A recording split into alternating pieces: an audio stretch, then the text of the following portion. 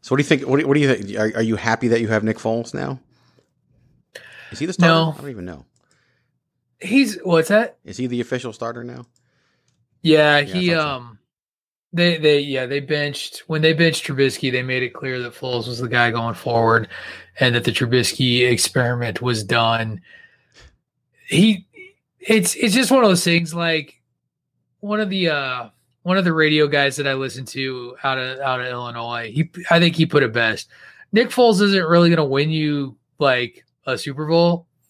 Probably the floors and ceilings. He won a Super Bowl for the Eagles. He had one magical run.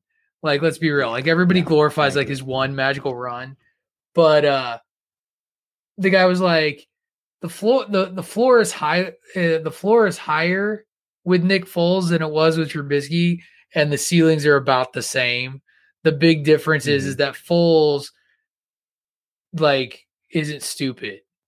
Like, he's not gonna make the mistake that loses games for you the way that Trubisky has been. Like, Trubisky has regressed in 3 years and can't read it.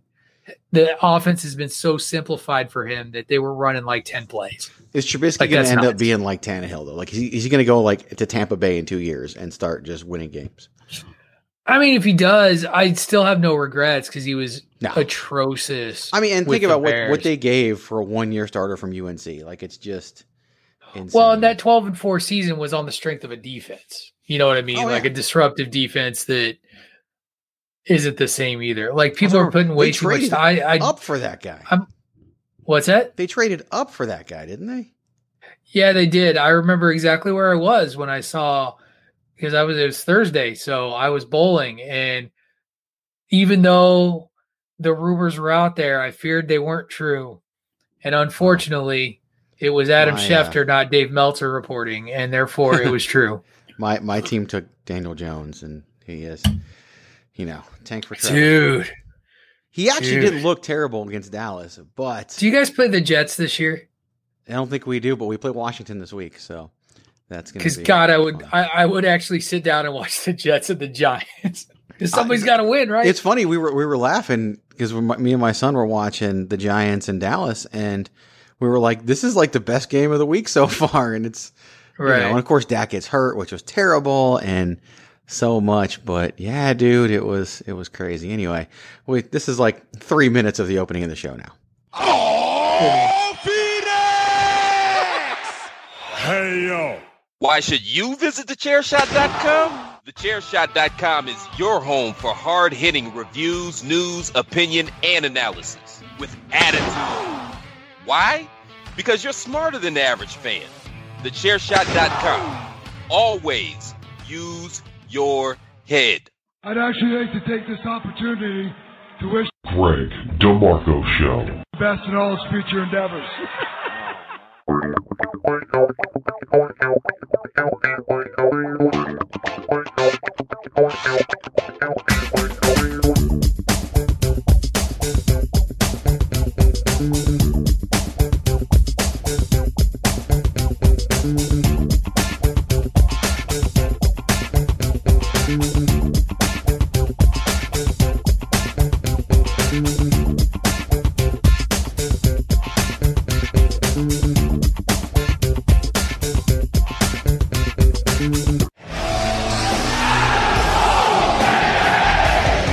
What is up? It is yet another Tuesday night, Tuesday, October the 13th, week 179 of COVID-19.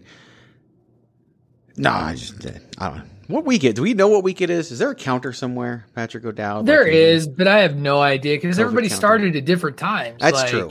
Like for me, it was, and for me, it was that basically that Friday in March that they sent us home from work, and we're like, "Yep, we're working home now," and then we just never went back. Literally, right after I got back from our hangout in Vegas, was when like things started getting for reals out here. Funny because I went back to Vegas to like a week and a half later. And was sick during that time and may have had it. Like, you never know. So, yeah, who knows? Funny thing, I'm back in the office. Yeah? just for a couple weeks anyway. But Right, back and in then the you're back home office again. because we're planning to, like every other school, we're closing early, earlier than normal, course, and we're because it's making gonna get everybody cold. move out. So now we have to plan for that. And Oh man, it's crazy. All good right. times. Well, this is the Greg DeMarco Show, which means my name is Greg DeMarco. The Greg DeMarco Show is brought to you as part of the Chairshot Radio Network, which you can find at a very special place called thechairshot.com. Thechairshot.com. Always use your head. Once again, that very special place is called thechairshot.com. Thechairshot.com. Always use your head. You can follow the website at Chairshot Media. You can follow me on all of your forms of social media at Chairshot Greg. This show is also streaming on iTunes, Spotify, iHeart, Google Podcasts, and so many more. So like, subscribe, leave us a 5-star review. And if you like the show, go tell a friend so they can listen and enjoy it too. Especially this week. It's going to be a lot of fun. Patrick O'Dowd has no idea what we're talking about today. We'll get there. We'll get there here in a moment. Speaking of Patrick O'Dowd, you heard his voice earlier as we're talking some football and some COVID. Because how can you not talk COVID these days? It's like ignoring the fact, if a nuclear war was going on and we didn't talk about it, it'd be weird. Of course, we might not be podcasting. We might be hiding under a table or something. I don't know. We're building a bunker. Duck and cover. Right. Building an ark. I don't know. But he is on the Twitter at Wrestling Realist. That's WRESTLNGREALIST. You might notice the lack of a female voice this week. Miranda Morales is off this week due to a prior family engagement, but you can still follow her on Instagram, not on Twitter, because she's a Twitterless heroine, at the hashtag Miranda. Patrick O'Dowd, you missed last week's show, of course. You were on your thing. So at the beginning of the show, you mentioned bowling. And we haven't talked. Is that back? Is that not back? What's the status of bowling? Bowling's back. It almost wasn't back for me. I almost decided not to. Basically, it was really, and well, and not oddly enough, not for the reason that most people would think. If I was just a regular bowler in the league, I would probably have not had a problem going back. But my role in the league, right? I collect everybody's scorecards at the end of the day. I collect money from everybody. So all these hands touching shit. Right. Coming, and I have to handle it all. And so I bring my own thing of hand sanitizer, and it's no shortage of vanity, but my league is such that nobody really wants the job that I do. So I had legitimate concerns about the league continuing if I didn't stay on and keep doing it. So I stayed on, and it's been different. The league's about half the size, and most leagues right now, because they're going on, are about half the size as people opt out, and that the bowling alleys are doing a lot of safety measures and stuff that you would expect and hope for. You're not on top of each other. You have to wear a mask until you're on the approach. Hand sanitizer everywhere. So they're trying, and it's going okay so far. I haven't had anybody report that they're sick. And I personally have, between this and being on a campus with students, haven't had anything happen. So the precautions seem to be going okay, and hopefully it keeps going like that. Now, and maybe this is my naivete, I don't know. Well, does the mask really inhibit a bowler that much? What do you mean by inhibit? Couldn't you roll the ball with the mask on? I mean, really? And people do. Okay. Some people do. It's definitely a comfort and a preference thing. True. And since nobody else is up on the approach, when you throw because of etiquette, you could pull the mask down. I personally, it's funny because that's one of the few times I don't wear a mask is when I'm on the approach throwing a ball. But two of my teammates, they'll keep it on. Yeah, personal preference, and like you said, I think it's safe. Obviously, you're doing well and okay right there, and so yeah, that's a good thing. So excellent. Well, I'm glad to hear the bowling is still happening. It's a thing, you know what I mean? It's kind of like you and you're working out, except I've only been doing it since May. You've been bowling for a decade. True, but you still you can't deny that you're working out and your CrossFit stuff, and not just the getting in shape and doing all that, but it is a nice little outlet for you. Absolutely. It's something that you do and you enjoy. And when that was taken away from you, I remember the Greg DeMarco of they closed the fucking gym.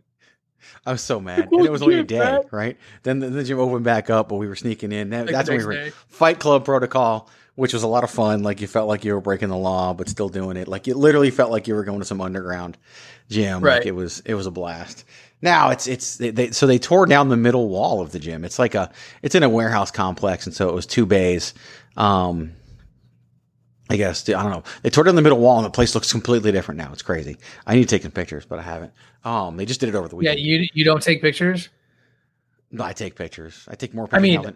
Other than pictures of yourself, I guess, right, exactly. How many pictures of Greg DeMarco do I have on my phone of Greg brushing his teeth and taking a picture of himself? There's only 2 of the teeth brushing ones. It's the Greg DeMarco special. It is. Someone asked me to explain the pose. The toothbrushing is not supposed to be part of the pose, but it just lends itself to it. Yeah, it's been. I don't know. It comes from. Sorry, you're right-handed. My bad. No, I'm left-handed. You're really? Yeah. I didn't know that. You knew that. Wow. Did I? You knew that. I mean, I'm left-handed. we've only been friends for over a decade. Right. I should know that. We're closer to 2 than 1 decade at this point. Get the fuck out of town.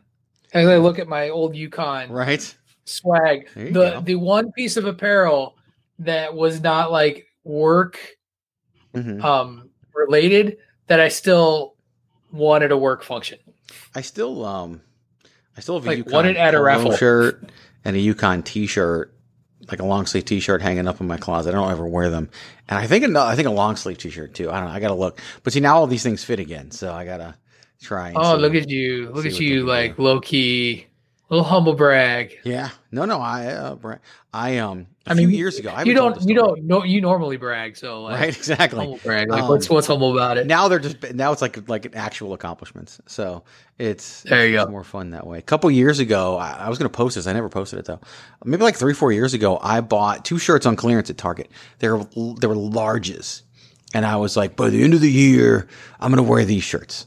And of course I didn't by the end of the year, and I didn't forever. Well, I can now wear the shirts, and actually wore the shirts when my wife and I went away a couple weekends ago. So, good for you. I don't know if I can do a lot of larges. It's now they make things smaller and their shoulders. I was talking about this with the missus, the shoulders and the sleeves. Like I don't know what it is now with t-shirts because you know how I don't like sleeves, and they're like it's all like high up on the bicep, and like. It's the vanity that you've talked about before. Yeah. The O'Dowd doesn't really take people to the gun show. No. Like the guns. I've got to that point, but I actually prefer, I'm picky too. I actually prefer the more traditional length sleeve on a t-shirt than that. I don't like the high sleeves. Sometimes I'll put on a shirt and I'll feel like it's a women's shirt, like with the way the sleeves are cut. And that's not me. So, but it is what it is, but humble brags aside, that is, you brought the CrossFit up and not to open that Pandora's box. Cause the one thing I've learned is that people that go to CrossFit love to talk about CrossFit, and I'm slowly becoming the CrossFit person. Not even slowly. I've become one of them. It's like becoming. Yes. One of us. Like as soon as I showed up, they started chanting. So damn pod person. Someone actually was telling me that it's a cult for them. Like it's a cult they're okay saying they're a part of. So, it's, if they make me drink something I don't want to drink and then no one else leaves the building, I probably won't do that. But then I'll have to find a new CrossFit gym.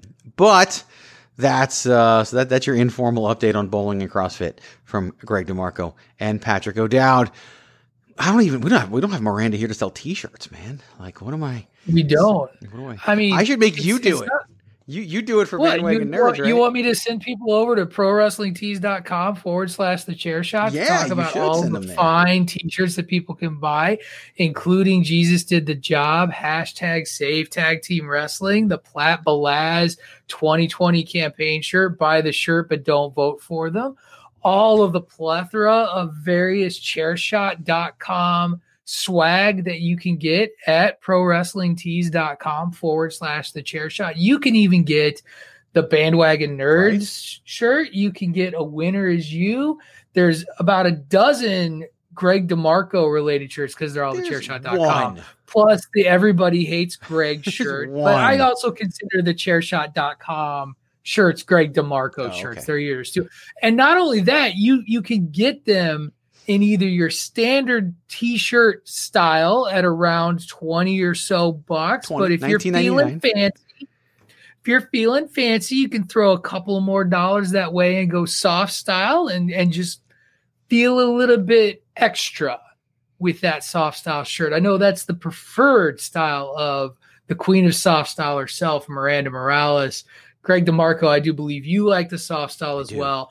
I am what is known as a cheap bastard. And so my one shirt is of the hashtag Save Tag Team Wrestling variety. That's right, kids. I don't even have the shirt to my own show. I didn't buy that shirt yet. You don't? But I have hashtag Save Tag. I know, right?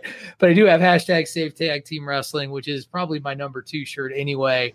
Yeah. But I went standard style. So get over there, support thechairshot.com, support all these awesome podcasts. And once again, that's prowrestlingtees.com/thechairshot. Use your head and support Chairshot Radio Network. Well done, Patrick O'Dowd. Well done.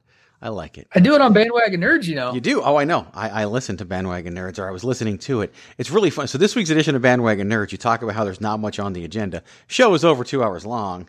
There's not much on the agenda. Most of that is the boys. And of course, you decided to go, Party of 5 again and have 5 people on there to talk about the boys. That was the plan. I intended that show. No one listens to me when I tell them what not to do, and they just say, "Fuck it, let's have." You've been on this show when we've had too many people. Like, you've lived it. You know when too much is too much. Oh, I thoroughly enjoyed our 7-point breakdown of the boys episode. I don't even know 8. what point I'm on currently, to be honest with you. Which is unfair because you watched the show. I have not watched the show. You're still on season 1, right? But I haven't even started it. No, the show but I can tell you, I am 54 minutes and 55 seconds into an hour and 10 minute or 2 hour and 10 minute broadcast. So hey, you're almost to the commercial break. There we go. I blame. That's a great segue, Patrick O'Dowd. I'm here for you. Brilliant segue. Promotional consideration paid for by the following. Hey folks, PC Tony here. Thanks to our new partnership with Angry Lemonade, you can save 10% on physical products and digital commissions using the promo code ChairShot. Head to angrylemonade.net to check out their amazing catalog of products and services. Use the promo code ChairShot to save 10%. That's angrylemonade.net. Are you looking for the newest and hottest in the world of pro wrestling?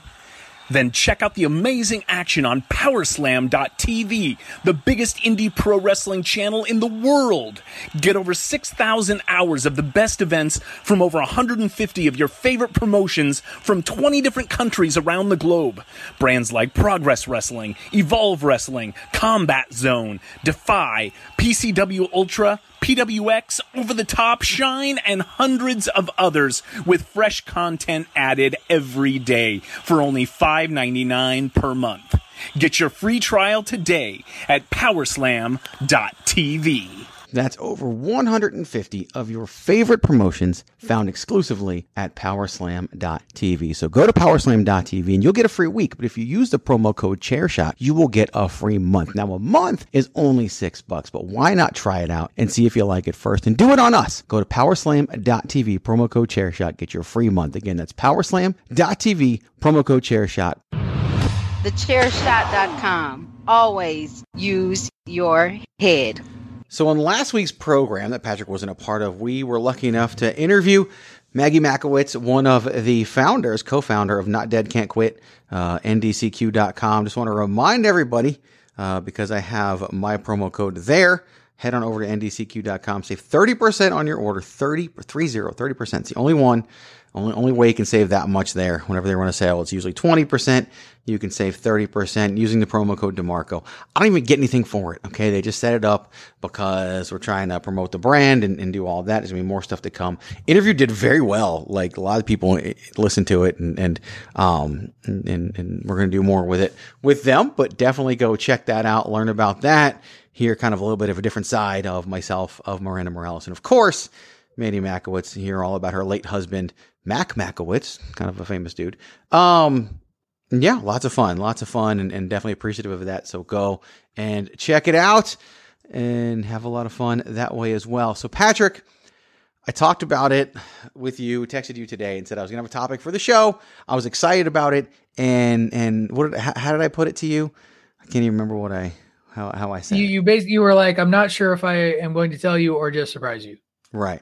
I said it's a wrestling topic. You were like, I want to. It's a wrestling topic, but I guarantee you right. It's one you can discuss with zero advance notice. So here's what I want to do, Patrick O'Dowd. I want to see if you can figure out what it is. So I want to kind of see if you're able to guess. You're going to quiz me again. You know how good I am at quizzes. Oh, it's not the, we're not doing a game show, so you don't have to worry about that. But let's see if you can figure out the topic. So we'll intro music it, and then we'll let you take some guesses.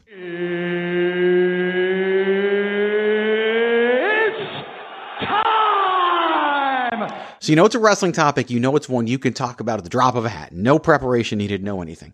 So I'll give you 3 guesses. What do you think we're talking about today?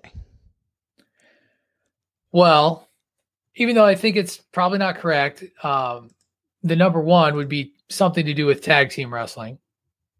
Yeah, see, I knew that was too obvious. No, it's not that. I was like, I'm not even going to waste a guess on that one. Okay. So given my interest, it's probably something old school, I would hope, in the neighborhood of, say, either the AWA or 80s WWF. Not in the ballpark there. Is it Roman Reigns? Because that'd be my other one.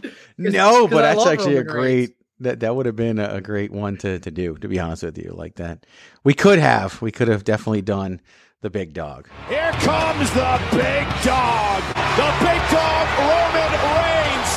The big dog. And we kick off Monday Night Raw live tonight in Phoenix, Arizona with the big dog. So 3 guesses, and none of which you picked up on. But so I'm going to intro it for you tonight. The topic that I want to, because when Miranda wasn't going to be here, I was like, what can we talk about that she would not want to partake in? Because I have this topic I want to talk about. I tabled it for last week. Like, I really want you to be part of it. I really want her. It's a perfect 3 of us topic to talk about. We talked about the women's championships on her show. So I talked about, we're going to talk about the men's championships on this one. Not ready yet. So I want to do it next week when all 3 of us are hopefully together. So I came up with something else that you and I are the perfect people to talk about here this week on this program.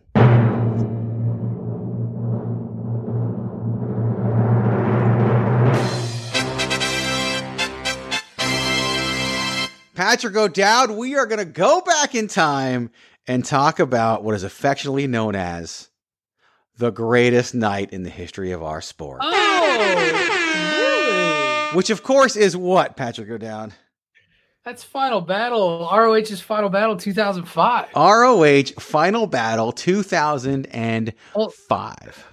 I got to bring up the card just so that I have it up. You don't even need it. I got it. I really want you to be able to go completely off the old cuff there and have some fun.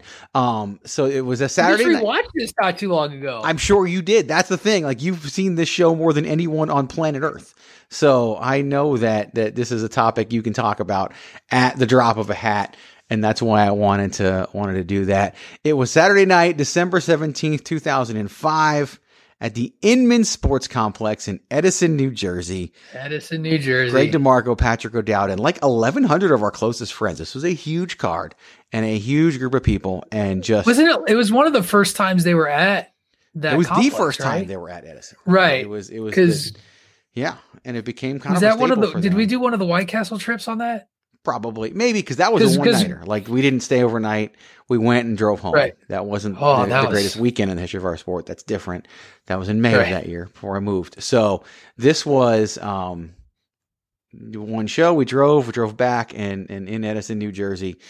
May have been a White Castle trip. May have been a stop at McDonald's on the New Jersey Turnpike and not talk to wrestlers trip. I can't remember. So no, we definitely no. That was like later. Because I just think, speaking of us talking about the University of Connecticut, I remember that night because UConn was like moving out and closing, and you and I were right. like, fuck it, we're going anyway. And blew it off. Did we get permission or did we just go? I can't remember. For those of you, yes, your boss was like, who cares?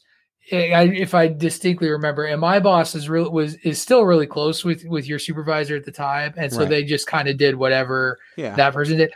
But for those of you who have ever been around or know anything about like myself and Greg, I'm the like the paranoid rules guy. So like the whole trip, I'm like, should we really be doing this? Like, oh gosh, I can't believe we're doing this. And then like, but I didn't care. Like I still went, but like the whole time I felt like, what if we get caught? Like, what's going to happen? And we didn't get caught. Nobody cared. So, but it was a long, I remember that drive back because we had to work bright and early the next day. And that next day was rough. Yep. It was rough, but we did it. We made it happen. And we definitely had a great time there. That was back before Ring of Honor had to worry about tape and television, had to worry about any of that stuff. Like they just do shows. They didn't even do double shots all the time. This was not a double shot. It was one off. And we, of course, we decided to partake in it and made that trip. And of course, it became known affectionately as the greatest night in the history of our sport. Of course, that's a takeoff of Tony Schiavone. Tony Schiavone not there as far as we know, but definitely a grand old time had by all at Ring of Honor Final Battle 2005. So we are going to go down the card and talk about it a little bit and just have some fun with it and kind of go over what we did. So the opener, Patrick O'Dowd, and this is just seeing these matches brings back memories. The first guy out, Prince Nana managing Jimmy Rave. Going to the ring to go one-on-one with Milano Collection AT. Now, a lot of people listening to this probably have no idea who that is. They probably do, but may not remember. Explain Milano Collection AT to the folks. I mean, Milano Collection AT was he was a fashion model with his dog that he used to walk down to the ring. His invisible dog. From Italy, from Milan, Italy. Mm-hmm. Though he didn't really look very Italian. And I remember he was at the first ever show that we went to. He was at Survival of the Fittest, which was the first ROH show I ever attended for that year. It wasn't your first ROH show. It was my first. What's that? And tied Samoa Joe up like a pretzel. And yeah, and and that was his big thing, is that he was very creative in the way that he used the ring ropes to tie up. At the time it was Samoa Joe, and it became his spots. Like his spots is getting his shit in. But where he would basically tie up a wrestler into the ropes, and not like in the corner, like in the ropes in the middle, and it would like do a drop kick on them, and that would be how they would release. And he was very much like this grounded style of wrestler that like got over huge with the crowd right away. I remember I totally bought it. It's like that was my first impression of ROH ever. And so he was like the opener guy for about 3 or 4 months there, where that was where he tended to work, and he was doing the opener work this time with Jimmy Rave, who this is where we got a good look at Jimmy Rave's arm, if I do recall. This is one of the times where he wung some toilet paper back, and he had an arm. He could have been a quarterback. The whole Jimmy Rave. So.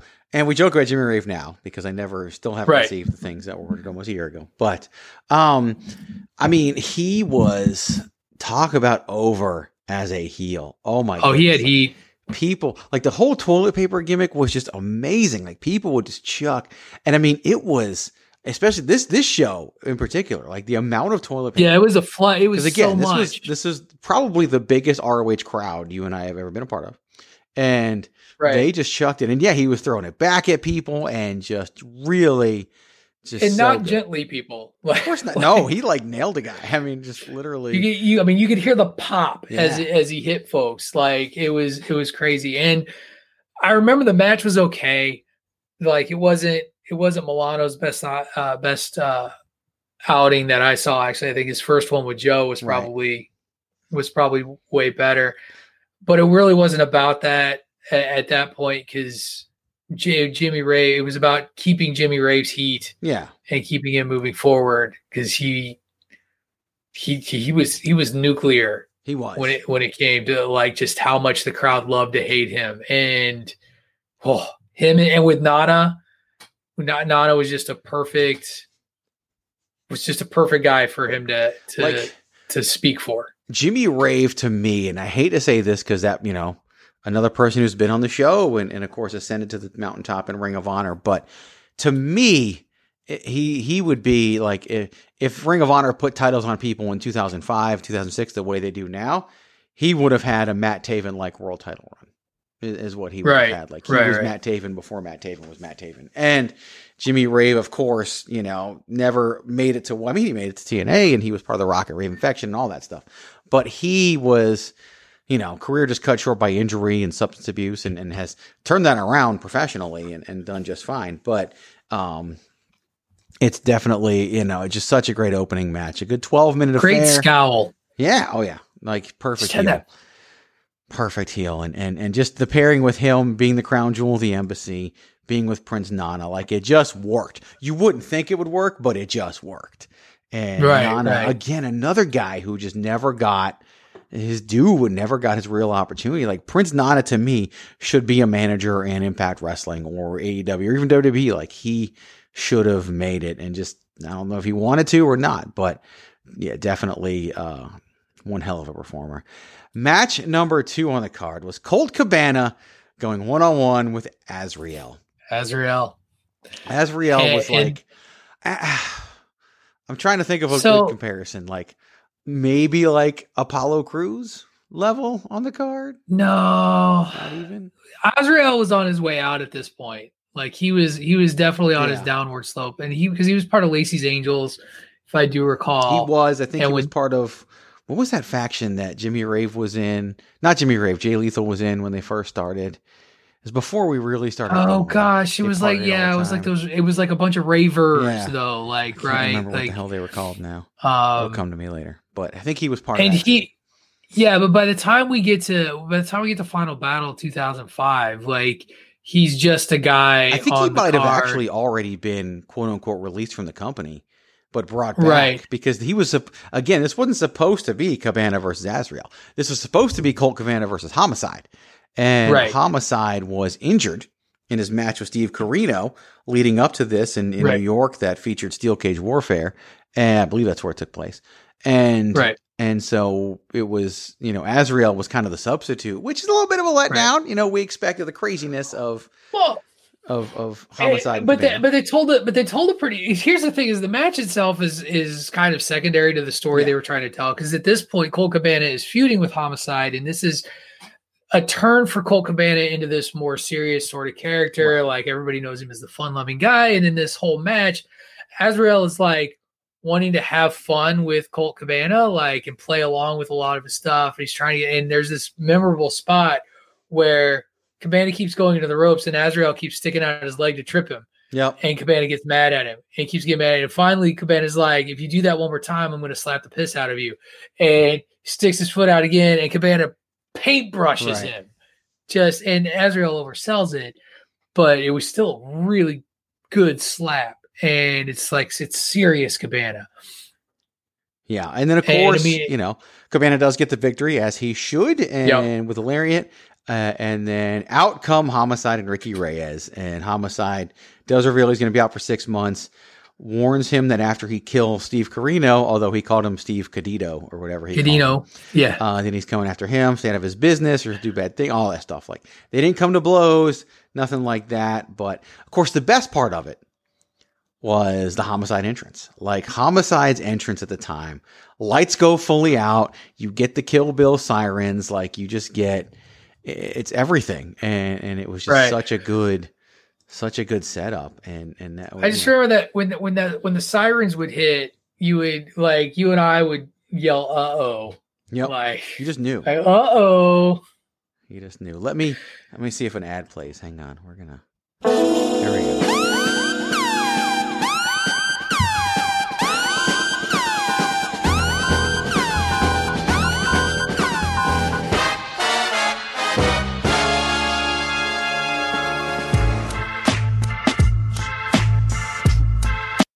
All right, it's enough of that. But yeah, it was just, and we didn't know he was going to be there. Like, he wasn't announced. It wasn't anything. Yeah. So Homicide showed up, and we went to the show in November where Homicide was supposed to wrestle and didn't because of supposedly legal reasons, but because he couldn't leave the state of New York, but yet he showed up later.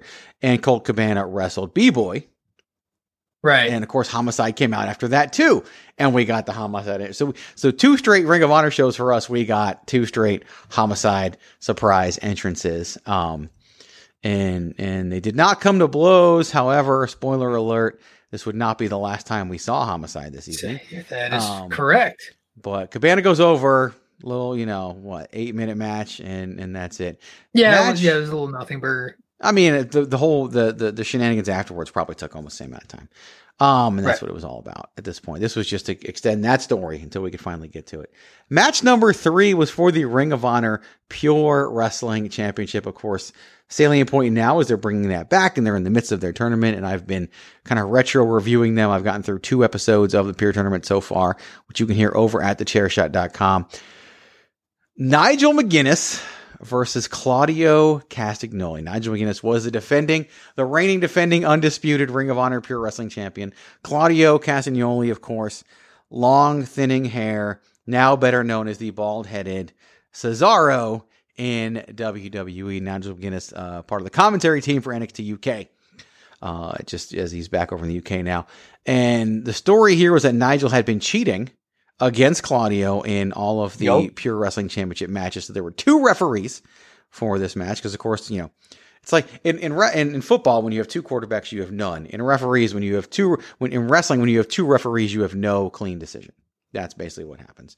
1,000%. Right. Of course, the Pure Wrestling rules.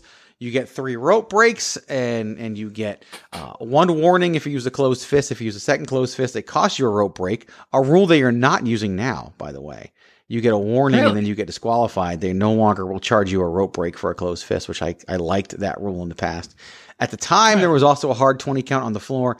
Now all Ring of Honor matches have a 20 count on the floor, so that's also not as important a part of it. Because back then, Ring of Honor, you didn't see disqualifications, you didn't see countouts. And so the Pure Wrestling rules definitely did apply. And of course, once you're out of rope breaks, pinfalls and submission attempts, and the ropes are legal and can be utilized. Of course, we were at the Survival of the Fittest show that you mentioned in September of 2005, where BJ Whitmer challenged Nigel McGuinness, and the whole story of that match was what? Oh shoot, I don't even remember. BJ didn't know the rules. BJ would get confused by the rules. Whether or not that was a storyline or just real life, I don't know. Yeah, who knows? Who knows? Like Randy Savage thinking he should pin Yokozuna in the Royal Rumble. Royal Rumble, yeah. So of course they battled for the championship. 2 referees, everything. Yeah. Well, we got to have the privilege of chanting Dusty Finish at the end of the match. But for me, I will always remember Nigel. One, it's a damn shame that Nigel McGuinness's career was cut short the way that it was, and his health and his body breaking down the way that it did, and not being able to continue to wrestle, because he really was as good as anybody. And when he was on top of Ring of Honor, so many people just don't know how great he was, because it's now been so long since he was so great. And you can see it in the way that he was the Pure champion, and the way that they built his rivalry with Daniel Bryan later. I'm sorry, Bryan Danielson in ROH, but legendary. You saw it in matches like this one. And I remember the best part about this is Claudio gets the jump early on Nigel with rope breaks. And that's part of the story that's being telling, is that Nigel's used up a couple of his rope breaks right away. And when Nigel finally gets a rope break, he turns around to the crowd and he's like, 1 for Claudio. And then he gets back to it. And when he gets the second one, he's like, there's 2 for Claudio. And it was just him getting back at the crowd, and the crowd, wanting to get after him over that heel persona. And again, it's so interesting to go back and watch those shows where the face heel or hero villain dynamic, whatever you want to call it these days, Greg, was a little bit more genuine, just the we hated this guy because we loved how good he was at being a hateable guy. And Nigel McGuinness, for those of you who don't know, he brings an iron to the match, which is what he uses a lot of times to get disqualified when he gets in trouble. And in this case, Claudio manages, with referees out of the picture, or so it appears, at least, Sinclair was out of the picture. You thought that Paul Turner was out of the picture, but he saw Claudio waffle Nigel with the iron. So when Sinclair counted the 3, we got the raising of the arms, and everybody knew what was going to happen. You knew, yeah. Everybody started chanting Dusty Finish, because Paul Turner came in and took away the victory because he saw Claudio, and he was very demonstrative and like pointing to his eyes, like, I saw the eye. Like, it was so funny. It was like he was trying to be like he was in an arena of like 50,000 people or something. So he had to be very demonstrative with his eyes. It's very theater.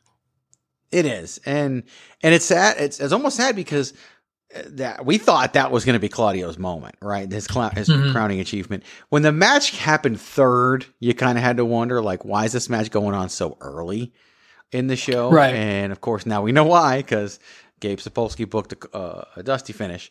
And I remember, like, the crowd chanting Dusty Finish was just one of those moments you don't really get in wrestling anymore. And I remember the first time ever going to Ring of Honor, it was like a combination of a Japanese crowd and an ECW crowd. And I miss those days. Even today, it's not like that at all. I mean, today there's no fans, but when there were fans, it just wasn't the same. And this crowd was one of, it was just your typical ROH crowd. The things they chanted and everything they did was just so perfect. I mean, in another time, things being different with contracts or whatever, Claudio would have, probably had a run on top of Ring of Honor akin to Samoa Joe, Bryan Danielson, and Nigel McGuinness. Like, that's right. And it's crazy. At the time, he was the most money making man, and he was all. He came out to Sledgehammer by Peter Gabriel. Man, it was so great. And in a sense, though, he did get a top of Ring of Honor run in his heel run. He did with Chris Hero. And this is the other thing. One of the things I loved, we talk about save tag team wrestling. Tag team wrestling mattered in Ring of Honor. It did, but I don't want to go there yet. Oh, because this card is a pivotal turning point in tag team wrestling for Ring of Honor, or for tag team wrestling in Ring of Honor. I know what you're getting at. And so I want to wait and talk about that in a moment. So I don't mean to cut you off, but I really want to, hashtag save it for later in the podcast, because that's such a great point that you'll be able to make, but it really does deserve its time and place for that. Next up on the card was, I believe, our first and maybe only time, at least first time, ever seeing Steve Corino live. And we drove him in a van once. Yeah, because we drove him in a van. He was the only person wearing a suit. I remember that. At the Phoenix shows for Ring of Honor. Some 5 years later, now that I think about it. But he was reading a newspaper. Alex Shelley, of course, joined the embassy, and he didn't sell out Patrick O'Dowd. What did he do? He bought in. That's right. And he would come in, and he did it all. He did the embassy. I mean, he was just Alex Shelley. Alex Shelley, for me, I thought about this as I was thinking about this card today. I was always so excited to know that Alex Shelley was going to be on the card, but then it was always like a notch below what I thought it was going to be. And this is why people are going to kill me for this. Is he overrated? Is he one of the more overrated wrestlers in history? I mean, I don't think so. If for no other reason than I love the Machine Guns like a lot, and love them as a team.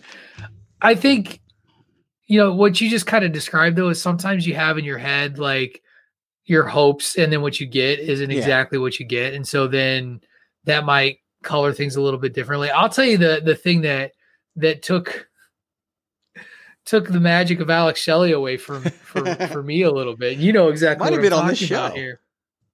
It might have been. I was going to use the restroom, and the showers were near the restroom.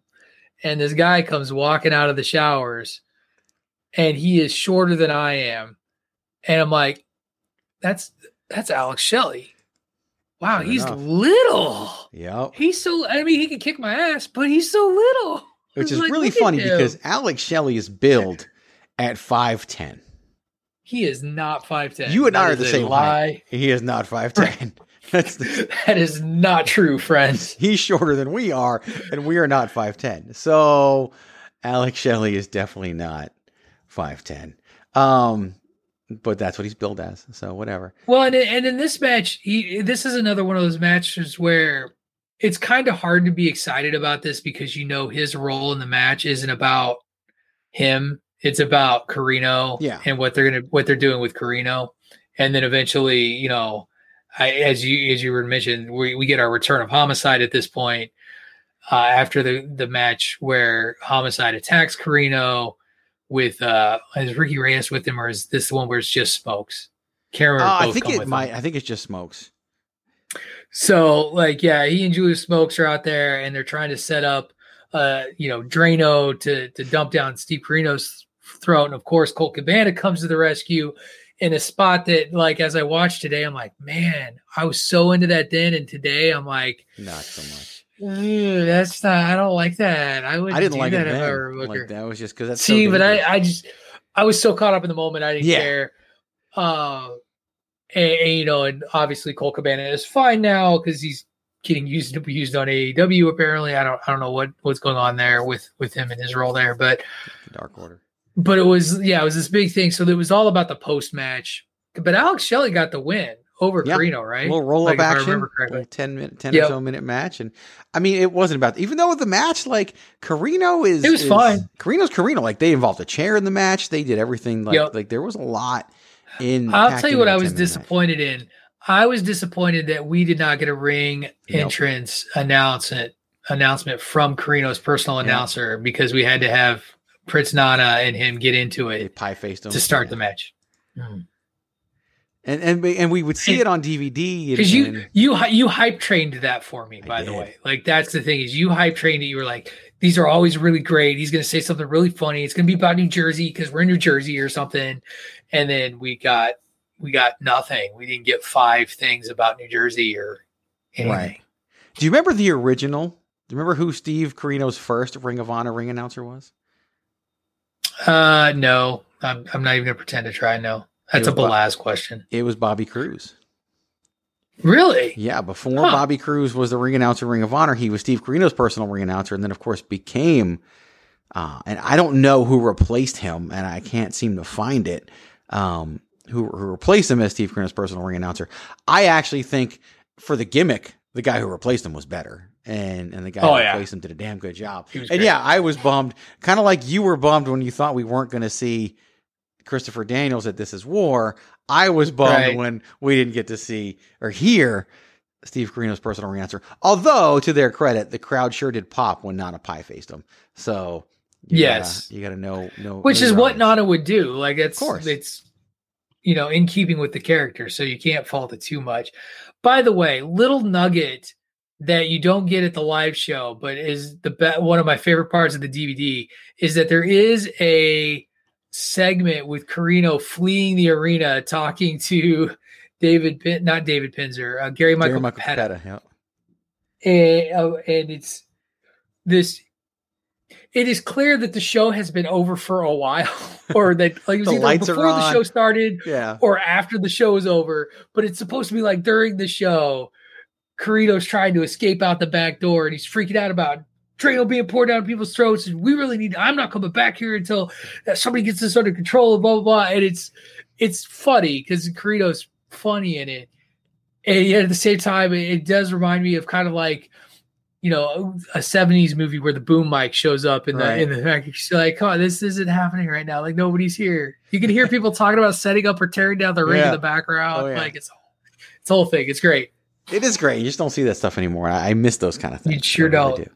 So I definitely do miss those. Next up, now business picked up on this card as we had the last match before intermission. It was a 4-corner survival match between quite the names in Ring of Honor, of course. Samoa Joe, who at the time was the TNA X Division champion, Jay Lethal, Patrick O'Dowd's favorite wrestler of all time, the fallen angel Christopher Daniels, and the man who was responsible for a soundbite that I just love to play so much that I got to find and I don't know where it is, so I gotta try to find this sound bite because, of course, I have far too many sound bites. Watch out for Keith. B.J. Whitmer. Which is so funny because that literally was born on this podcast many years ago when... Yes, it was. It was this big, huge announcement that B.J. Whitmer was coming back to Ring of Honor, and we're like... And we used to call him Keith Whitmer because he was the most milquetoast, bland, vanilla... Yeah, wrestler. like, I'm happy for him. Like, I was happy for him, like, in the sense of, hey, you get to keep a job. But, like, let's be real, butts and seats. Not BJ. People were being like, sign me up. Now he found, and really at this point, like, was this Lacey's Angels time? Was Lacey with Lacey's him? Angels. And what's that? This was after Lacey's Angels. Right. I think Lacey might have managed him for this match, but that was coming to an end. Him and Jimmy Jacobs had already broken up. It was him and Jimmy Jacobs, yeah. Watch out for Keith. Yeah, that's just the thing. It's like we sort of looked at this guy and we're like, yeah, it's like Keith is showing up, but he's just not intimidating or scary. No. But he can go. Like he could go. Yeah, he can go. And the thing about BJ Whitmer was in ring, he's like 235 pounds, right? But in Ring of Honor, he's a big power dude. And he's got all kinds of fools he can throw around, and he's hitting exploders on everybody. He hits an exploder on Samoa Joe in this match that we just lost our shit over. And he had that long hair back then, like it was like down to like the small of his back, and then when he then he shaved his head, like he cut it all off. It went blonde later on. Then he married Kelly. He was bald for a while. Everything went crazy. So and that fell apart. Yeah, that wasn't good.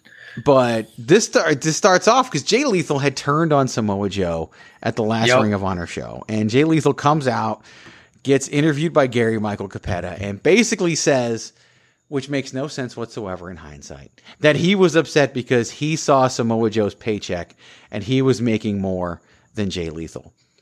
Which makes no sense because Jay had been the pure champion before Joe. Which he lost he lost to Joe. Which would have been a better way to get into this feud was like, instead of the mentor was making more than the mentee. But the best part of that promo, which you didn't even talk about, was the crowd chanting, "Joe's going to kill you."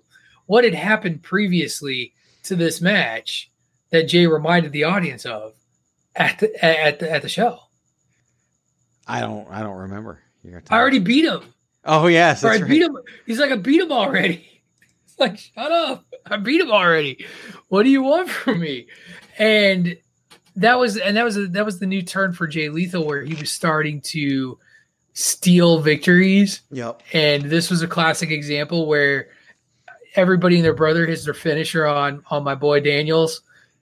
And Jay Lethal steals the pin through the back door. Because Joe hits the muscle buster on Daniels on the X Division Championship, but then BJ hits Joe with a chair, and then Lethal kicks BJ out of the ring, hits a diving headbutt on Christopher Daniels and picks up the victory. Hell of a match too, like just a highly entertaining, four corner survival match. The four corner survival match in Ring of Honor was interesting because it was definitely a way to protect people. Because it was a one fall situation. So, you had Daniels taking the fall because Joe couldn't take the fall, but they didn't need Joe to win. You wanted Jay Lethal to win, although it was kind of the beginning of the end for Jay Lethal. Like by February, he was gone. Like we went to the fifth anniversary show and he loses to Joe and then he's gone.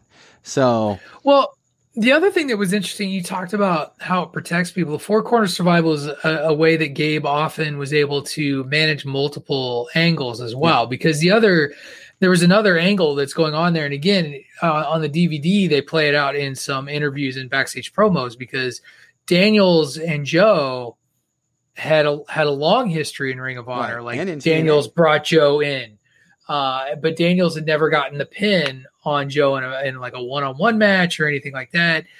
And after this match, Daniels does a backstage interview / promo where he talks about being muscle busted on the X Division title and how this has gone too far. And in the beginning of 2006, when they start doing the anniversary stuff, Daniels and Joe have like 3 matches, one right after another, that eventually where Daniels finally gets his pin on Samoa Joe. Well, he had pinned before Joe, then losing 2 more times. He pinned Joe in the 4-way match where Punk lost the world title.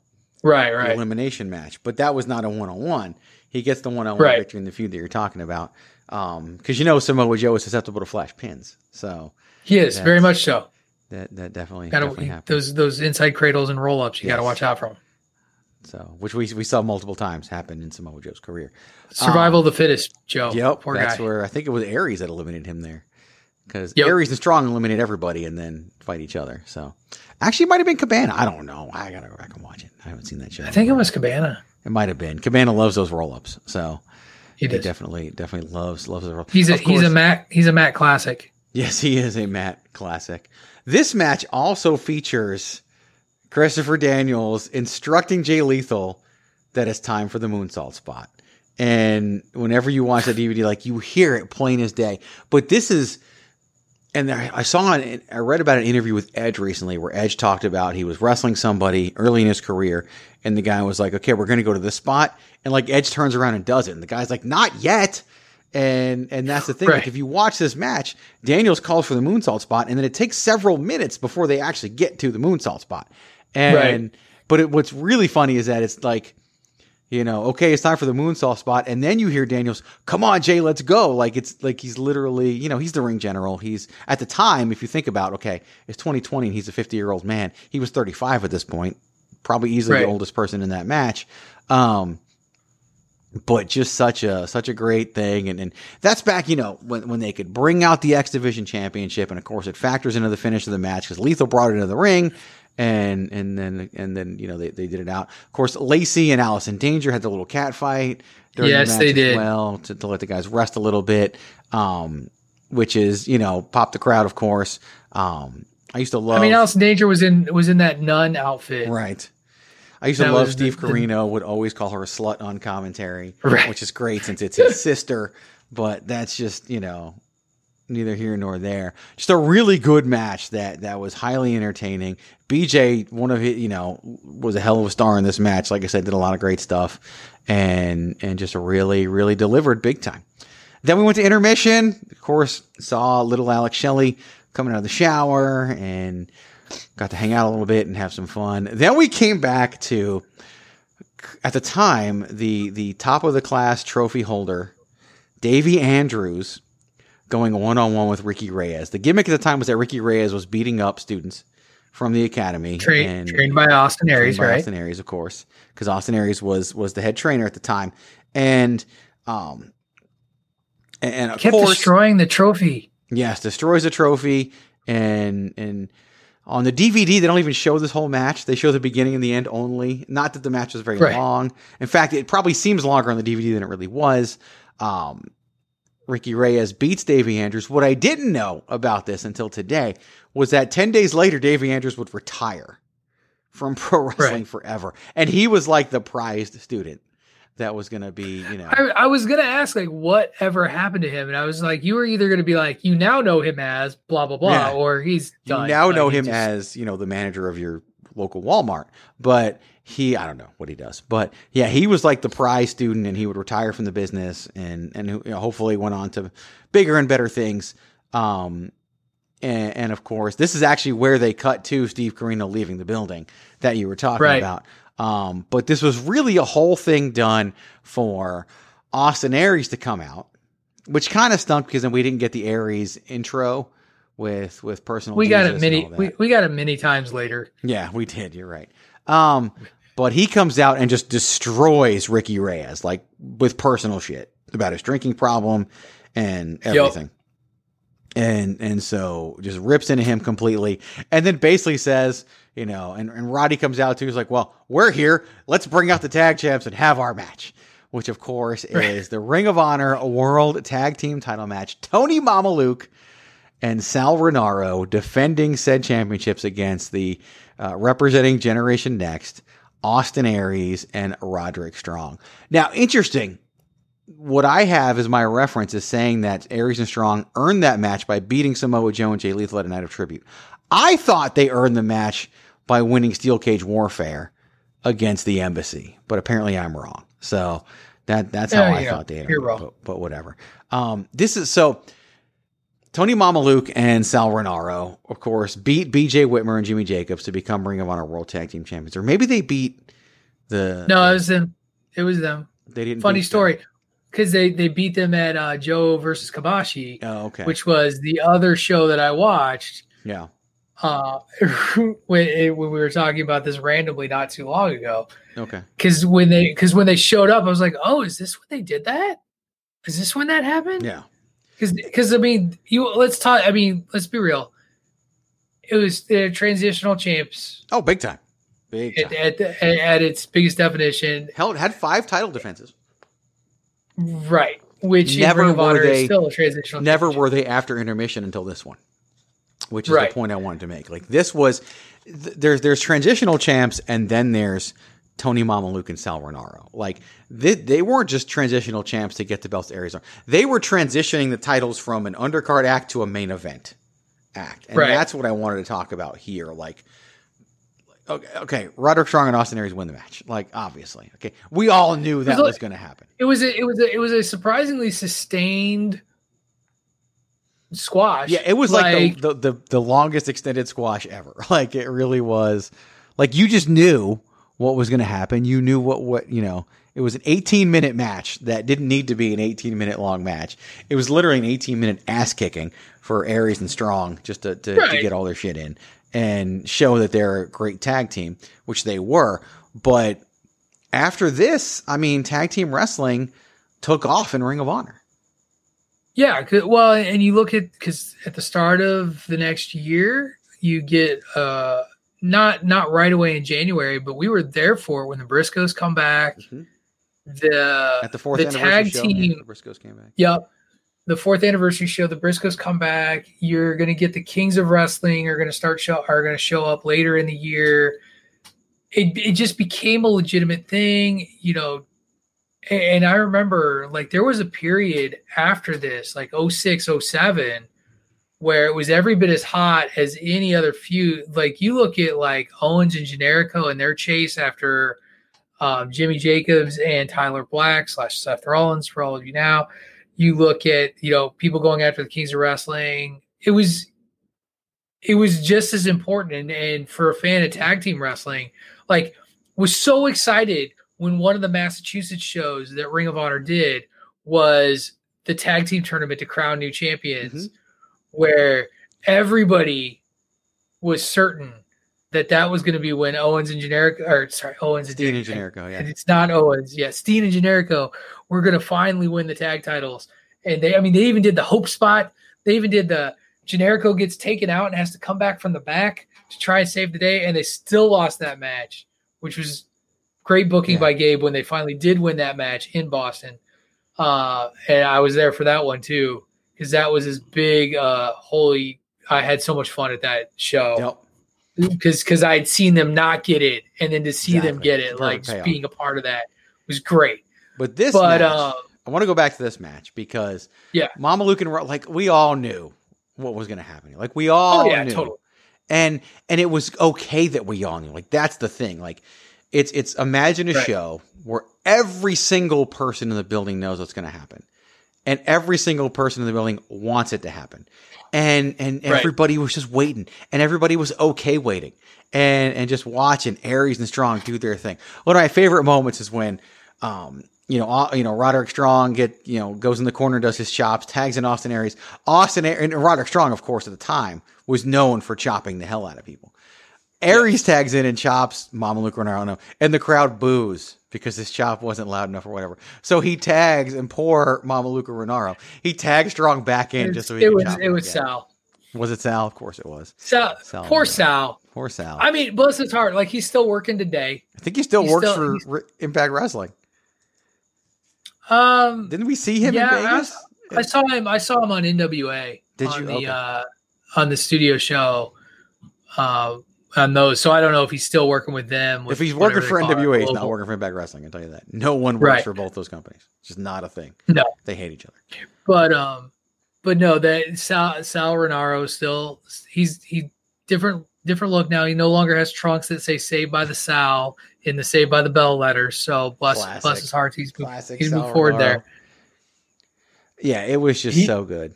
So it was, and they finally win. You know, it's Strong with the backbreaker, Aries with the 450, and Generation Next becomes the Ring of Honor World Tag Team Championships. The second straight final battle where Austin Aries wins a world title, as he had the shocking win over Samoa Joe in 2004, winning the Ring of Honor World Championship there.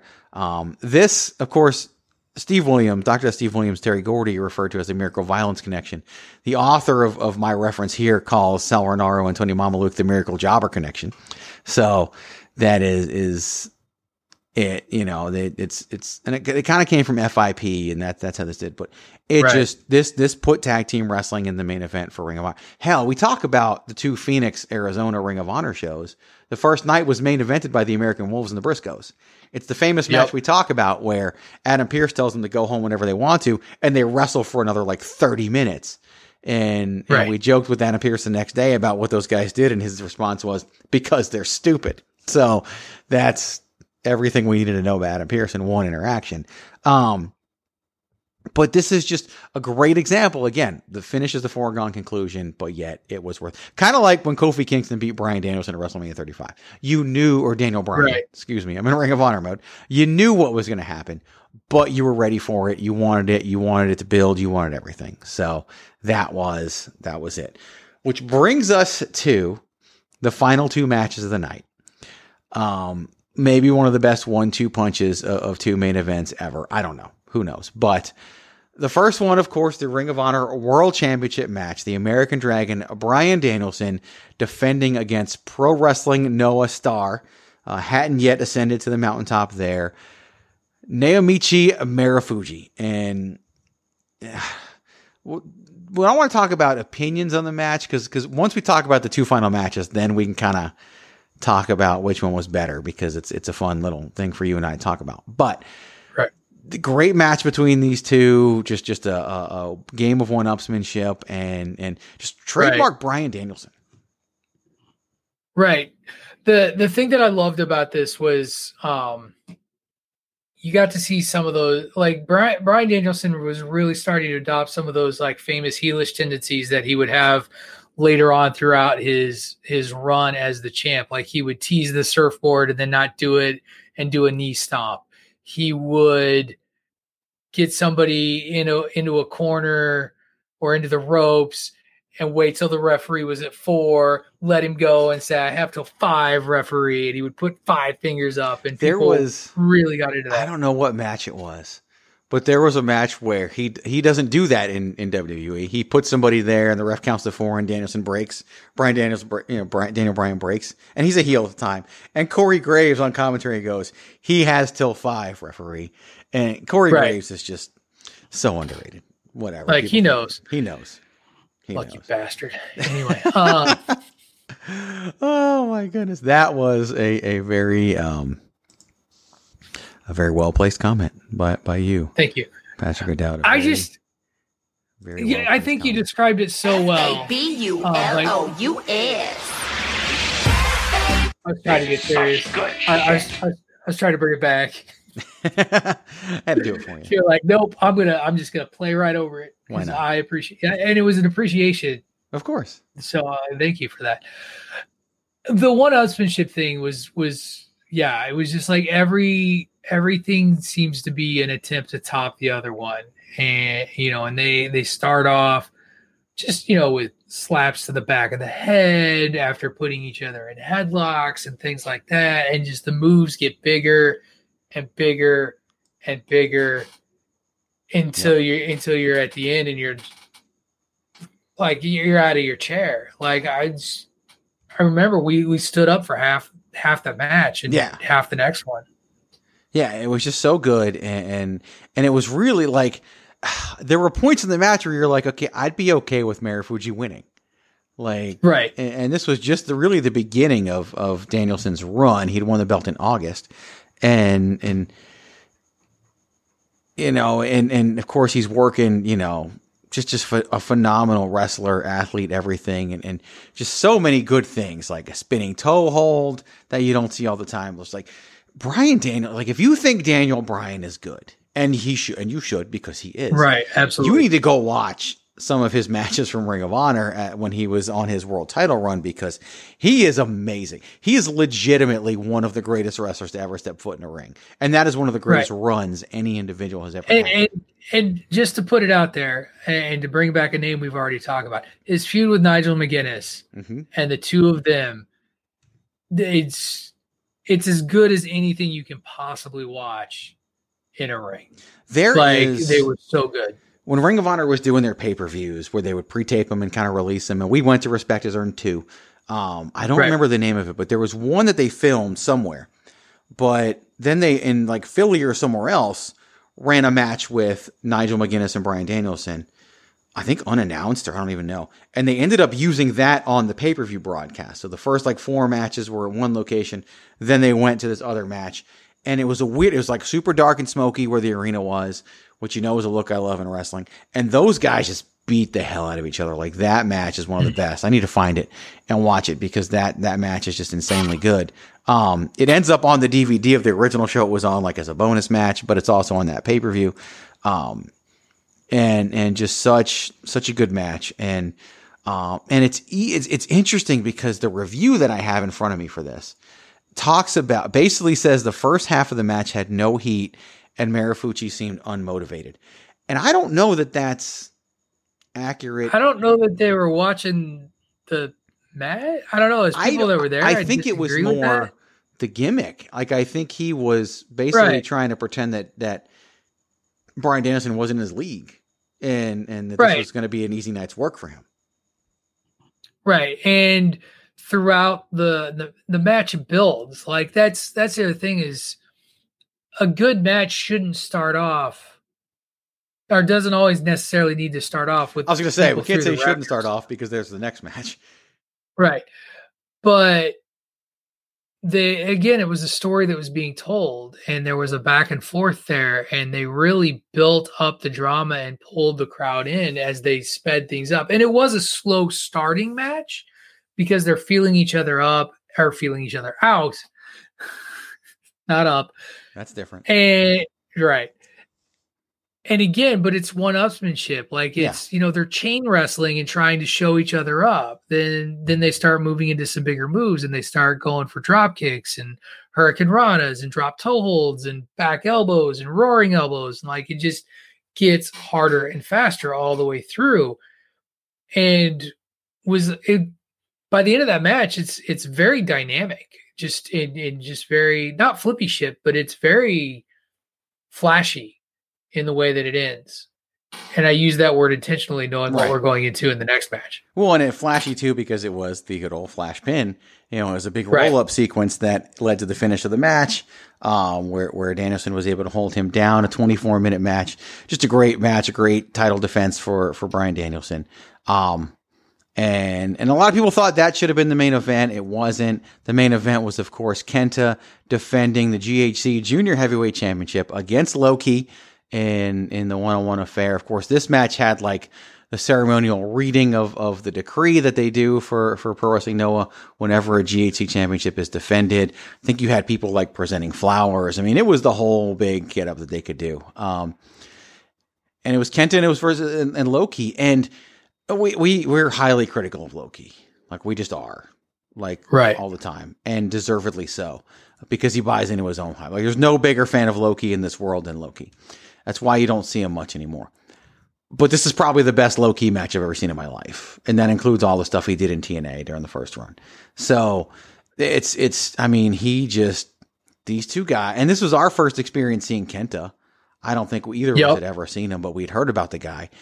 And I mean, these dudes just from the beginning, like, they locked up, and then within 10 seconds, Loki's hanging over the rope in an armbar of Kenta trying to finish the match. And like, these guys just beat the hell out of each other. This was 30 as minutes. Stiff a match as this wasn't snug. Like, this was stiff. This was so, like, you were kidding. The first round of kicks, like, took the wind out of my lungs. Like, I can't imagine how Keith felt taking that kick. And then he gives as good as he gets. Like, the two of them really do kick the crap out of each other. For me, it's the Falcon Arrow off the top. Yep. I was going to say every time like that spot had that pulled again out of the chair. Like it just. Yeah. Seth Rollins would steal that spot, 18 years later, but that was, right. Cause it's not just a Falcon Arrow off top rope. Like he jumps up to the top rope and then immediately hits the Falcon Arrow. Like these two guys were brilliant performers, and it's insane because, Kenta, I don't know. I think his career he'll go down as like, didn't ascend to the heights he should have ascended to. And probably the same with Loki. At least in the WWE. Everywhere. Like he's never been the top guy. But in ring, he's got the talent to be the top. But now he's been marred by injuries. If you look at him physically, how he looks in this match, and look at how he looks now, he looks nothing like that. Like the dude was jacked and was just an insane talent. And it's just such a good match. These guys just, like I said, beat the hell out of each other. And just everything they could do. Kenta, famous for the go to sleep, and of course, in which CM Punk would later steal. And then Kenta, remember when he couldn't use it in NXT for a while, and then he would tease it and drop out of it, and then he finally does use it, and everybody pops. That wasn't even the finish back then. Like that was the setup. That was the lead kick to the knee. Yeah, which he hit and just completely creams Loki with, and that's the finish. And it was just, it's funny too, because you're talking about a match that's damn near 30 minutes and it flew by. And I remember this is one of those matches that I'm watching and thinking, I don't want this match to end because I don't know where we could ever go from here. Like this might just be it. And here's the thing, like nowadays people might watch it and think it's a little spotty, a little too much. This is the difference between seeing a match live and seeing a match on TV or on DVD or whatever. Because 1,000%. This is live. It's kind of like Joe versus Kobashi, right? Like that match. Like, I'm sure if we had been there. Yeah, we'd love it. We talk about how great it is and all that. To their credit, the guys who wrote this article both end it with their top 10 matches for Ring of Honor 2015. And it comes in number 4 on the list for both of them. So that, So it's definitely up there. Joe versus Kobashi, by the way, comes in number 2 for both of them. The number 1 match for both of them was actually the Bryan Danielson Roderick Strong match that we saw live at This Means War, which was that classic. It was a great match. It was a great match. But this match just, we're sitting there and we're chanting 5-star match and all the other indie bullshit that people do. But this was and it's these two matches that, there's a lot of great things about this show. The Claudio versus Nigel match, and you've got the 4-way, and you've got, Aries and Strong winning the tag titles. But if not for Bryan Danielson defending against Naomichi Marufuji and Kenta defending against Loki, we wouldn't call this the greatest night in the history of our sport. No, not at all. Like the adrenaline that those two matches pumped into our collective veins got us back to Storrs, Connecticut relatively awake. Like, I'm always kind of amped after a wrestling show. Like even a crappy wrestling show, I'm always kind of amped up. Like just jitters, like just so crazy intense. While we stopped at the McDonald's on the New Jersey Turnpike or whatever it was, I'm just making it up. I think it was. It was, to just think that it was so euphoric, it was so crazy, and it made the whole. I joked at the very beginning about, I was the paranoid guy. It didn't matter what happened when we got home. No. It was worth it. It was worth the $20 we spent to see it because that was back when ROH was more affordable. Yeah, and I think we only paid $20 for our second row seats. I think this one we were like the 5th row. Were we that far back? I think we were a little further back.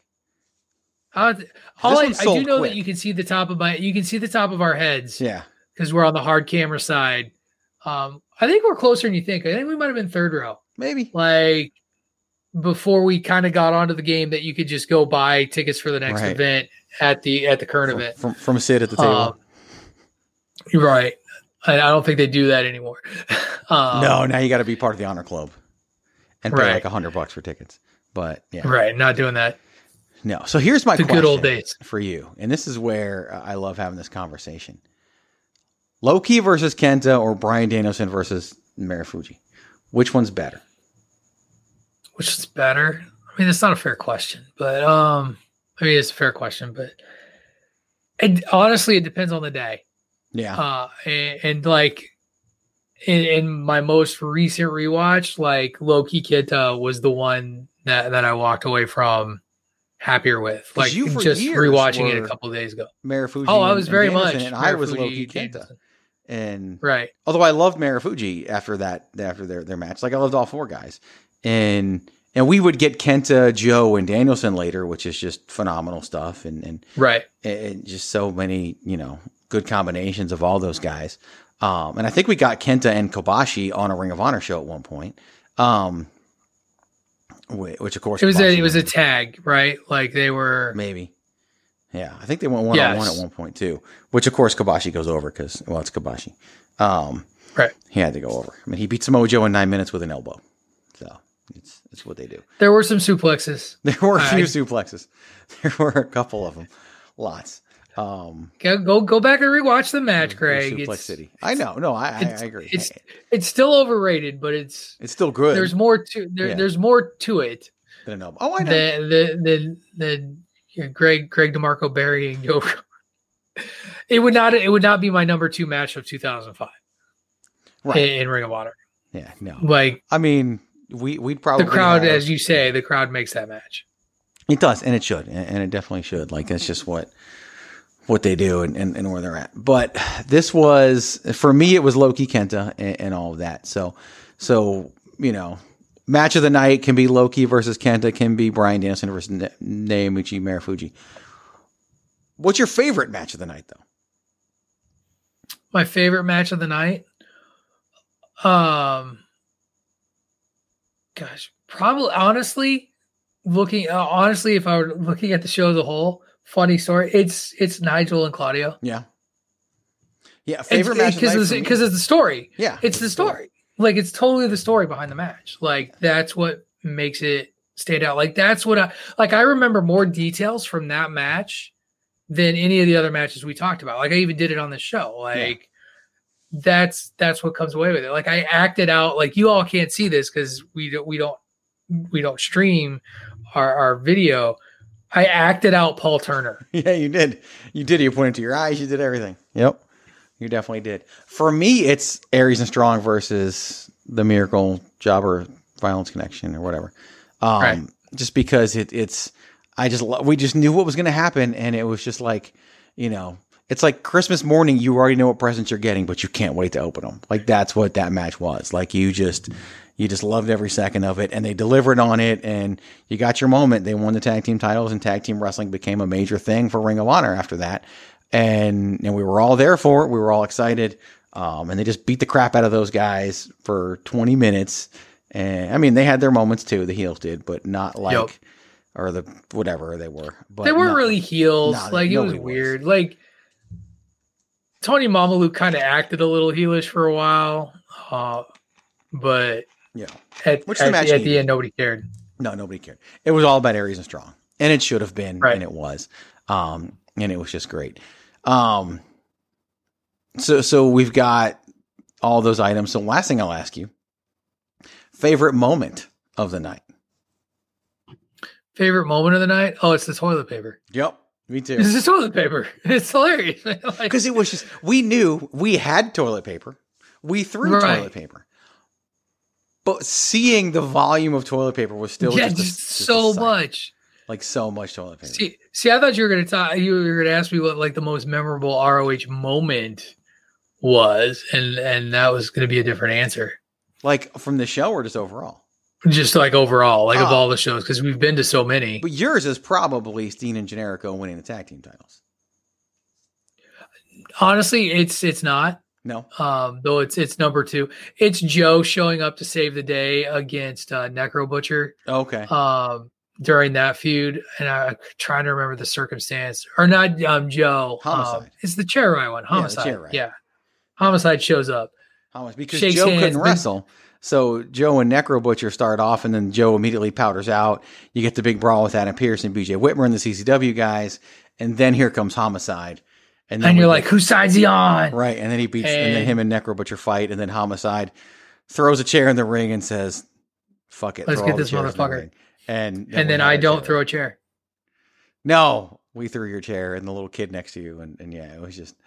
It was you who threw the chair, unless you're the little kid next to me, ass face. Which I can't. No, the kid was in front of us, I think. But yeah, we ducked. And then we ducked. But then we also took advantage of the opportunity to be in the front row, pounding on the boards. Right. Because that's what you do back then. But yeah, we did get to be a part of a chair riot, and that's something that will never be taken away from us. But number 2 is Steen and Generico. Okay. Like easily, and it's probably 1 and 1A if you really wanted to really parse it down. There is the Eric Stevens, Roderick Strong fight without honor where the ladder almost falls on us. That was one where Eric Stevens almost dies. Yeah. Like Eric Stevens, by the way, just announced his Eric third Stevens. retirement from wrestling. So yes, I noticed that. And this he looks so different now. Yeah, he lost all the weight. He was skinny. Yeah, he is. So he was so jacked with the mohawk, but it didn't work. But he's not. No. He used to be bitter. He's not bitter anymore. He's happy. So he got to go out on his own terms this time. So good for him. But that is it. So if you've never seen it, go back, find a way, watch Ring of Honor Final Battle 2005. Highest recommendation from Greg DeMarco and Patrick O'Dowd. One hell of a show. One that we got to be there live. We've both seen it on DVD countless times. Patrick's probably seen it 4 times as many times as I have, if not more. But it is a classic in every sense of the word. You know, we could ramble off. I mean, of the 9 matches on this card, we can probably ramble off. There's probably a good 6 that would hold up no matter what. And that's just part of it. And of course, a hell of a moment with Aries and Strong, immediately followed by just one of the best double main events you can find anywhere. If you think about it, those matches were each almost 30 minutes long. Plus you got the intros, plus you got the post-match shenanigans. That was almost an hour and a half of the night. This card started at 7 p.m. We didn't get out of the building till like 12:30. Yeah, it was a late hour long show. And I didn't want it to end. Like, that's the crazy thing about it. Like, the show goes 5.5 hours and you don't want it to end. That's a mark of a wrestling show. And to me, you know, short of the weekend that we worked for the company, might be the peak of Ring of Honor and live and whatever. Just such a great night. And that's why we call it the greatest night in the history of our sport. In the history of our sport. Because that's what it is. And yeah, it'll always be that. It'll always be something to remember and something that we're always going to have. So, Ring of Honor Final Battle 2005. Go watch it. The greatest night in the history of our sport. 8, 7, 6, 5, 4, 3, 2, 1. Look, I can do all of my stuff. Lucha-Masks.com by Pro Wrestling Revolution. Bringing you in partnership with Mask Republic, the Lucha Brothers, as well as Japanese legend Ultimo Dragon. Go to lucha-masks.com and fight Lucha Strong with masks from your favorite Lucha legends and Pro Wrestling Revolution luchadores. Stay safe in style and represent your favorite luchador. Get yours now at lucha-masks.com, powered by Pro Wrestling Revolution. This is your boy Kenny Killer telling you to make sure you check out thechairshot.com, bringing you breaking news, interviews, podcasts galore, everything pro wrestling. Make sure you check it out, thechairshot.com. All right, gentlemen, you have 3 minutes, and you better make it good. We got 3 minutes and we're out of here. The clock is ticking and we're in the clear. We got 3 minutes and we're out of here. We got 3 minutes and we're out. I don't even have a 3-minute warning. We're already 90 minutes into the program, and it was a damn good time, a damn good stroll down memory lane. You know, it's Ring of Honor is not the same company it once was before, and it's not necessarily a bad thing. I think this return for Ring of Honor has been very entertaining as I've been watching. You know, it's available for free on Fight TV and been able to watch Ring of Honor and reviewing it for the Chair Shot, which I don't do a lot of reviews, so that's fun as well. And of course, there's Jay Lethal front and center and is still part of that. And I've come to love seeing Jonathan Gresham wrestle now, which is something that is more new to me. And just a lot of really good action involved in the current Ring of Honor product. And the non-wrestling stuff is way too goofy for me. It's just weird. It's like it's on another planet in another time. Like, it's just strange. But once that bell rings, it's highly entertaining stuff. And I think they're doing a great job with it. But definitely recommend that. Also recommend Final Battle 2005. Patrick O'Dowd on the Twitter at Wrestling Realist, WRESTLNGREALIST. We talked about it a little bit already, but let the people know what's in store for them if they haven't already listened to this week's edition of your show, Bandwagon Nerds. Like I said, we had a supersized panel to cover the season finale of The Boys season 2. Had a lot of fun with PC Tunney, Chris Platt, and Ray Cash, along with Dave. And in the second half of the show, we did an interview with a guy named Tim Carlson, who is the owner of a business called Staff and Branch. Talked a little Dungeons and Dragons, got into the gamer side of nerdom for a change. I haven't done that in a while, so that was a nice little change of pace after what we've been doing for months now. It seems like. I gotta say, like, we've talked about it before, but doing a show review 1 week at a time just so much better than doing the massive 1,000. It's so much easier when the company that puts the show out does it 1 week at a time as well. That's true. But it's and these, I don't know if there's no way we could have done the season justice on any level if we had tried to do the mass upload thing, because there's like the last 3 episodes of The Boys are so dense, which is why it takes so long to go through that panel. Really, there's just so much to cover and talk about. Yeah, no, I agree 100%. So, what's the movie this week? The movie this week, because it's playoff baseball season, we're going back to our childhood and reviewing the 90s classic, The Sandlot. There you go. Very cool. So that'll be available later this week over at thechairshot.com. No hashtag Miranda show to preview this week. You can go follow Miranda Morales on the Instagram at the hashtag Miranda. Lots of great stuff still coming out over at thechairshot.com. I should have another Ring of Honor review out here in the next couple of days. Hopefully we'll get another Pod is War. Schedules have been really crazy for those guys over the past couple of weeks. Women's Wrestling Talk will be available for you tomorrow. Just a lot of great stuff over at thechairshot.com. So go check it out. Go to prowrestlingtees.com/thechairshot. Pick up your very own Chairshot t-shirt. I think it was 27 designs currently available over there at the show.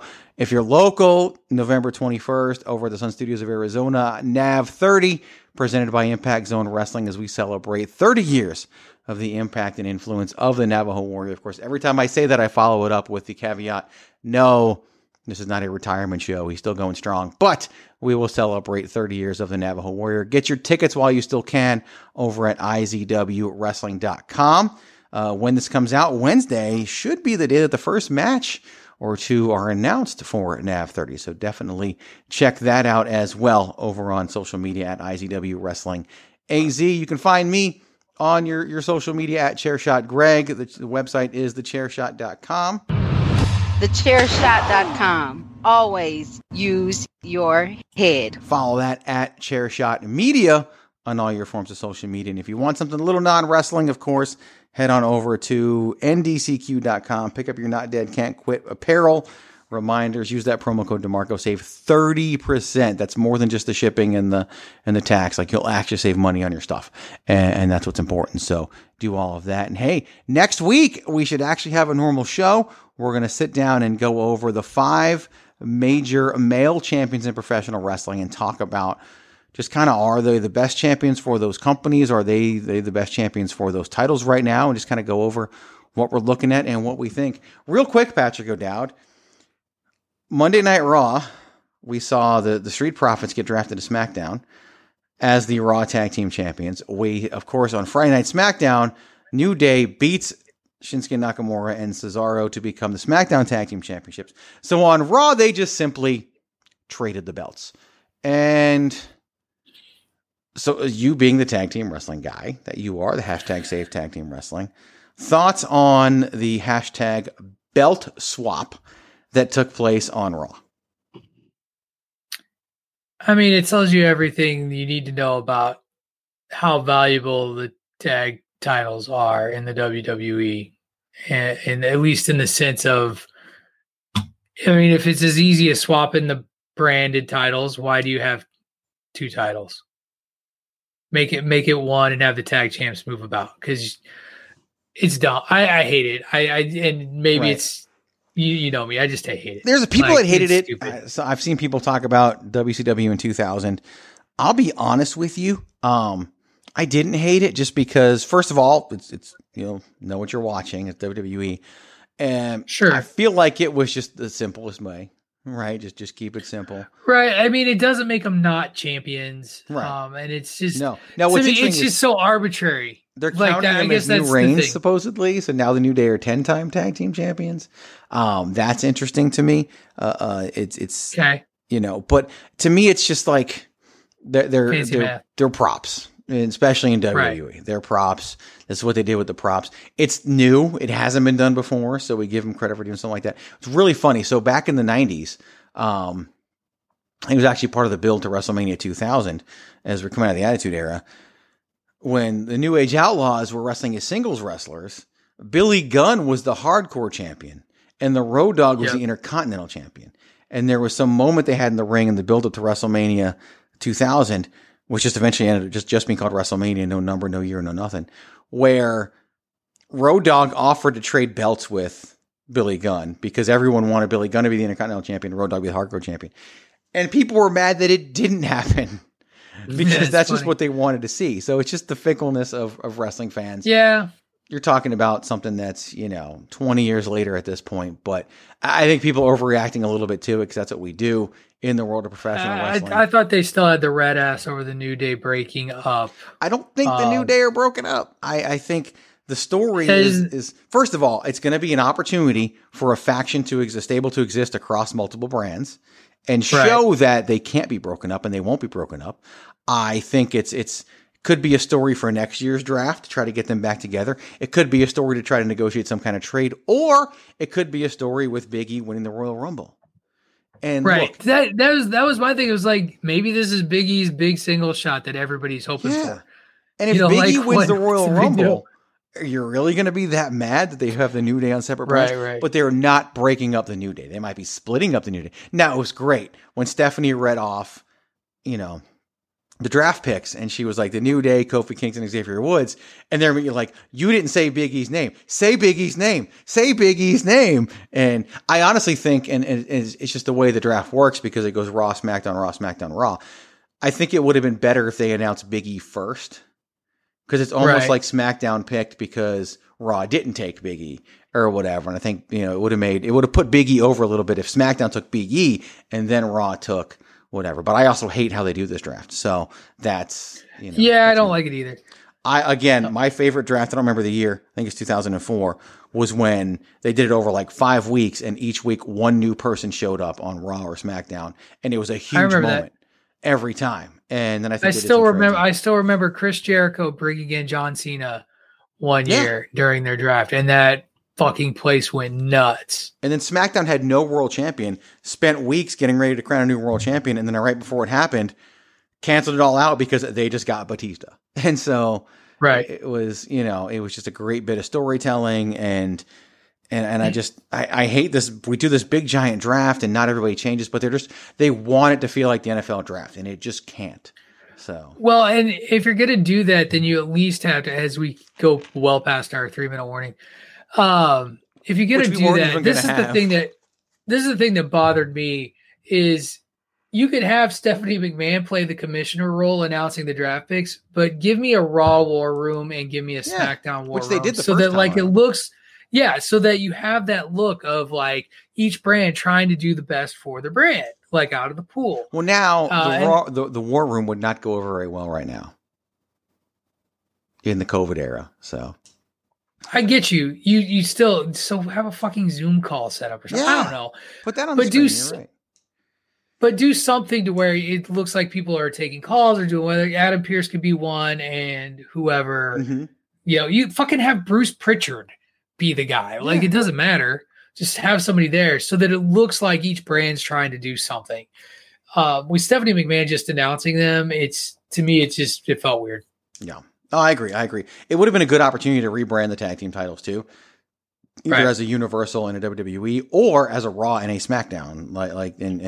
And stick with that and start rebranding the other titles as Raw and SmackDown titles, because it's just weird that we have some Raw and SmackDown titles and some World and WWE and some, whatever. But it's a hodgepodge. It is what it is. But it's WWE, so it does not matter. That is going to do it for this week's edition of the Greg DeMarco Show. The 3-minute warning that we weren't going to have, we ended up having. So I guess you're welcome. You got some additional wrestling talk outside of the greatest night in the history of our sport. Again, go follow Patrick O'Dowd at Wrestling Realist, WRESTLNGREALIST. You can find me at Chairshot Greg.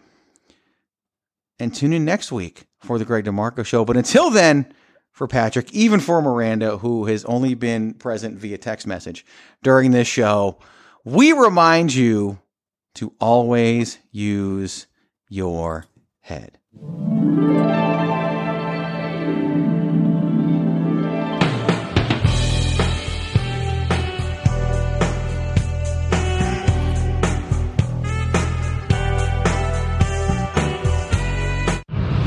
TheChairShot.com. Always use your head.